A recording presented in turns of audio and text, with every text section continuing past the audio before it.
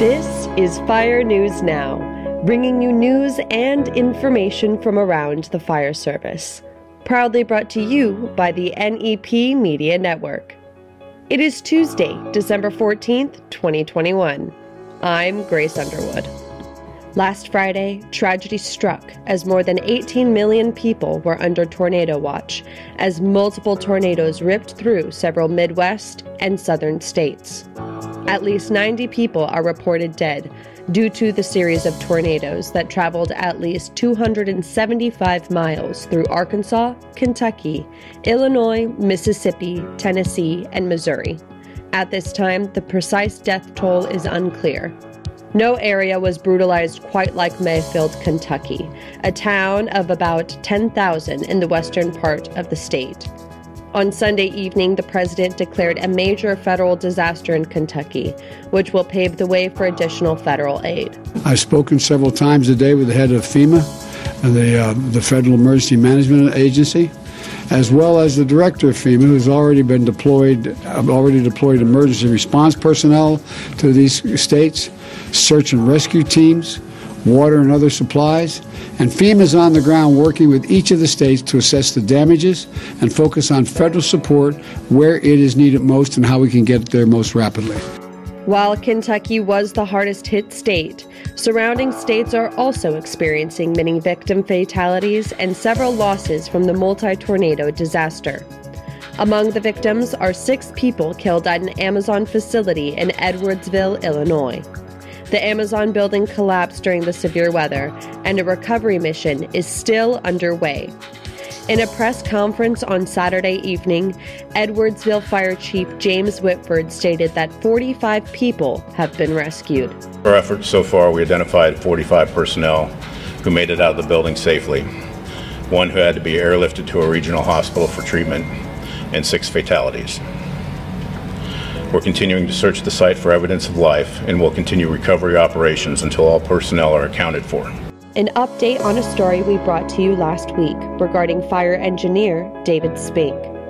The Barstow, California Fire Protection District firefighter continues to fight for his life more than a week after being struck by a vehicle while operating at a motor vehicle accident. Spink's son, Dallin, says his father remains in a coma and suffers from several injuries, including multiple broken bones, a torn artery in his arm, and a brain bleed. Dallin, who is also a firefighter with the Barstow Fire Protection District, says doctors at Loma Linda University Medical Center have performed multiple surgeries on his father over the past week. Chief Nick Napoli encourages department members to stop by the hospital and show their support for Spink and his family. Officials have set up a GoFundMe account for the Spink family and are asking that donations be made to that account instead of flowers and cards. A prayer vigil is scheduled for later this week. Firefighters in Tampa Bay, Florida spent their Friday night battling a shipboard fire inside the port of Tampa. Around 7:30 p.m., units from Tampa Fire Rescue responded to a report of fire aboard the Benjamin Daly, a 150-foot-long, 350-ton Sentinel-class United States Coast Guard cutter. The ship was in dry dock at the time, undergoing repairs. Firefighters arrived to find flames coming from below deck and shooting through the roof of the Benjamin Daly. Additional units were called to the scene to contend with nearby exposures. Firefighters worked hard and fast, needing only 45 minutes to get the fire under control. No injuries were reported and no one was on board when the fire began. The cause of fire is still under investigation. The Benjamin Daly was commissioned in 2017 in its home port of Pascagoula, Mississippi. The boat is not used for Florida operations, but was docked in Tampa Bay for standard maintenance. Rhode Island firefighters were also kept busy battling a blaze involving 2 large boats on Friday. Crews responding to the marina at Hinckley Yachts in Portsmouth arrived to find a powerboat and a sailboat engulfed in heavy flames. Each 100 feet long, the 2 boats reportedly had a combined value of $10 million. Crews were able to stop the fire from spreading to nearby storage buildings, housing several multi-million-dollar and historic yachts. WPRI News spoke to Portsmouth Fire Chief Paul Ford.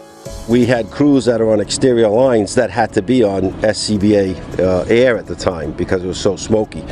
So that limits our ability to work. We have to start rotating crews in and off of those lines. According to Chief Ford, one firefighter was injured battling the blaze and treated for burns at a local hospital. The cause of fire remains under investigation. California will hire more than 1,000 additional firefighters under a state senator's proposal. State Senator Mike McGuire said Friday that the bipartisan legislation he is proposing would add 356 permanent and 768 seasonal firefighters to the state's force. The legislation would also set new minimums of 3 firefighters per engine for CAL FIRE and launch a staffing study to help prepare the department for fire conditions projected to worsen in the years ahead.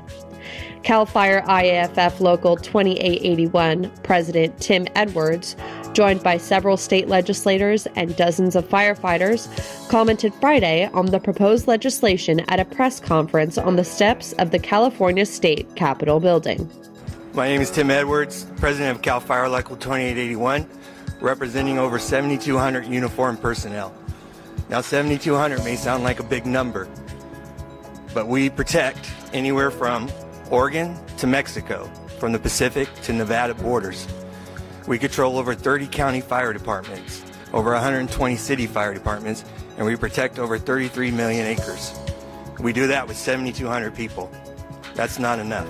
Fire knows no political lines. It destroys homes of Republicans and Democrats. It puts millions of toxic fumes into our airs. It affects everybody. But most importantly, it affects the men and women of CAL FIRE, who are spending 40, 50 days in that smoke, 40, 50 days away from home, trying to protect and to what they've sworn to protect, the residents of California. The $214 million proposal is in response to the ever-increasing demands put on the state's firefighters, leading to high overtime costs and serious mental and physical health concerns.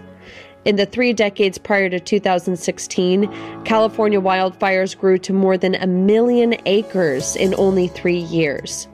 Yet in the last 5 years, burns have averaged at about 1.5 million acres, with more than 4.2 million acres burned in 2020 and 2.6 million burned so far this year. And finally, a sweet and compassionate act by a Billings, Montana firefighter led him to become a viral sensation on social media. In late September, Billings firefighter Ryan Benton and his crew responded to a motor vehicle accident with possible injuries. Although no one ended up being hurt in the crash, Benton noticed a little girl who was in one of the vehicles standing on the sidewalk looking nervous. As the girl's mother spoke with other emergency responders on the scene, Benton grabbed an iPad and sat next to the girl, reading books and looking at pictures on the device. A bystander noticed this sweet moment, snapped a picture, and posted it to Facebook. Within a few days, the picture went viral and media interview requests started to roll in. While Benton says comforting the child was just part of his job, he credited local groups for donating items such as books and stuffed animals for the Billings Fire Department to carry for situations just like this one. From the NEP Media Network, this is the December 14th, 2021 edition of Fire News Now. Thank you for tuning in, and remember to subscribe to Fire News Now wherever you get your favorite podcasts.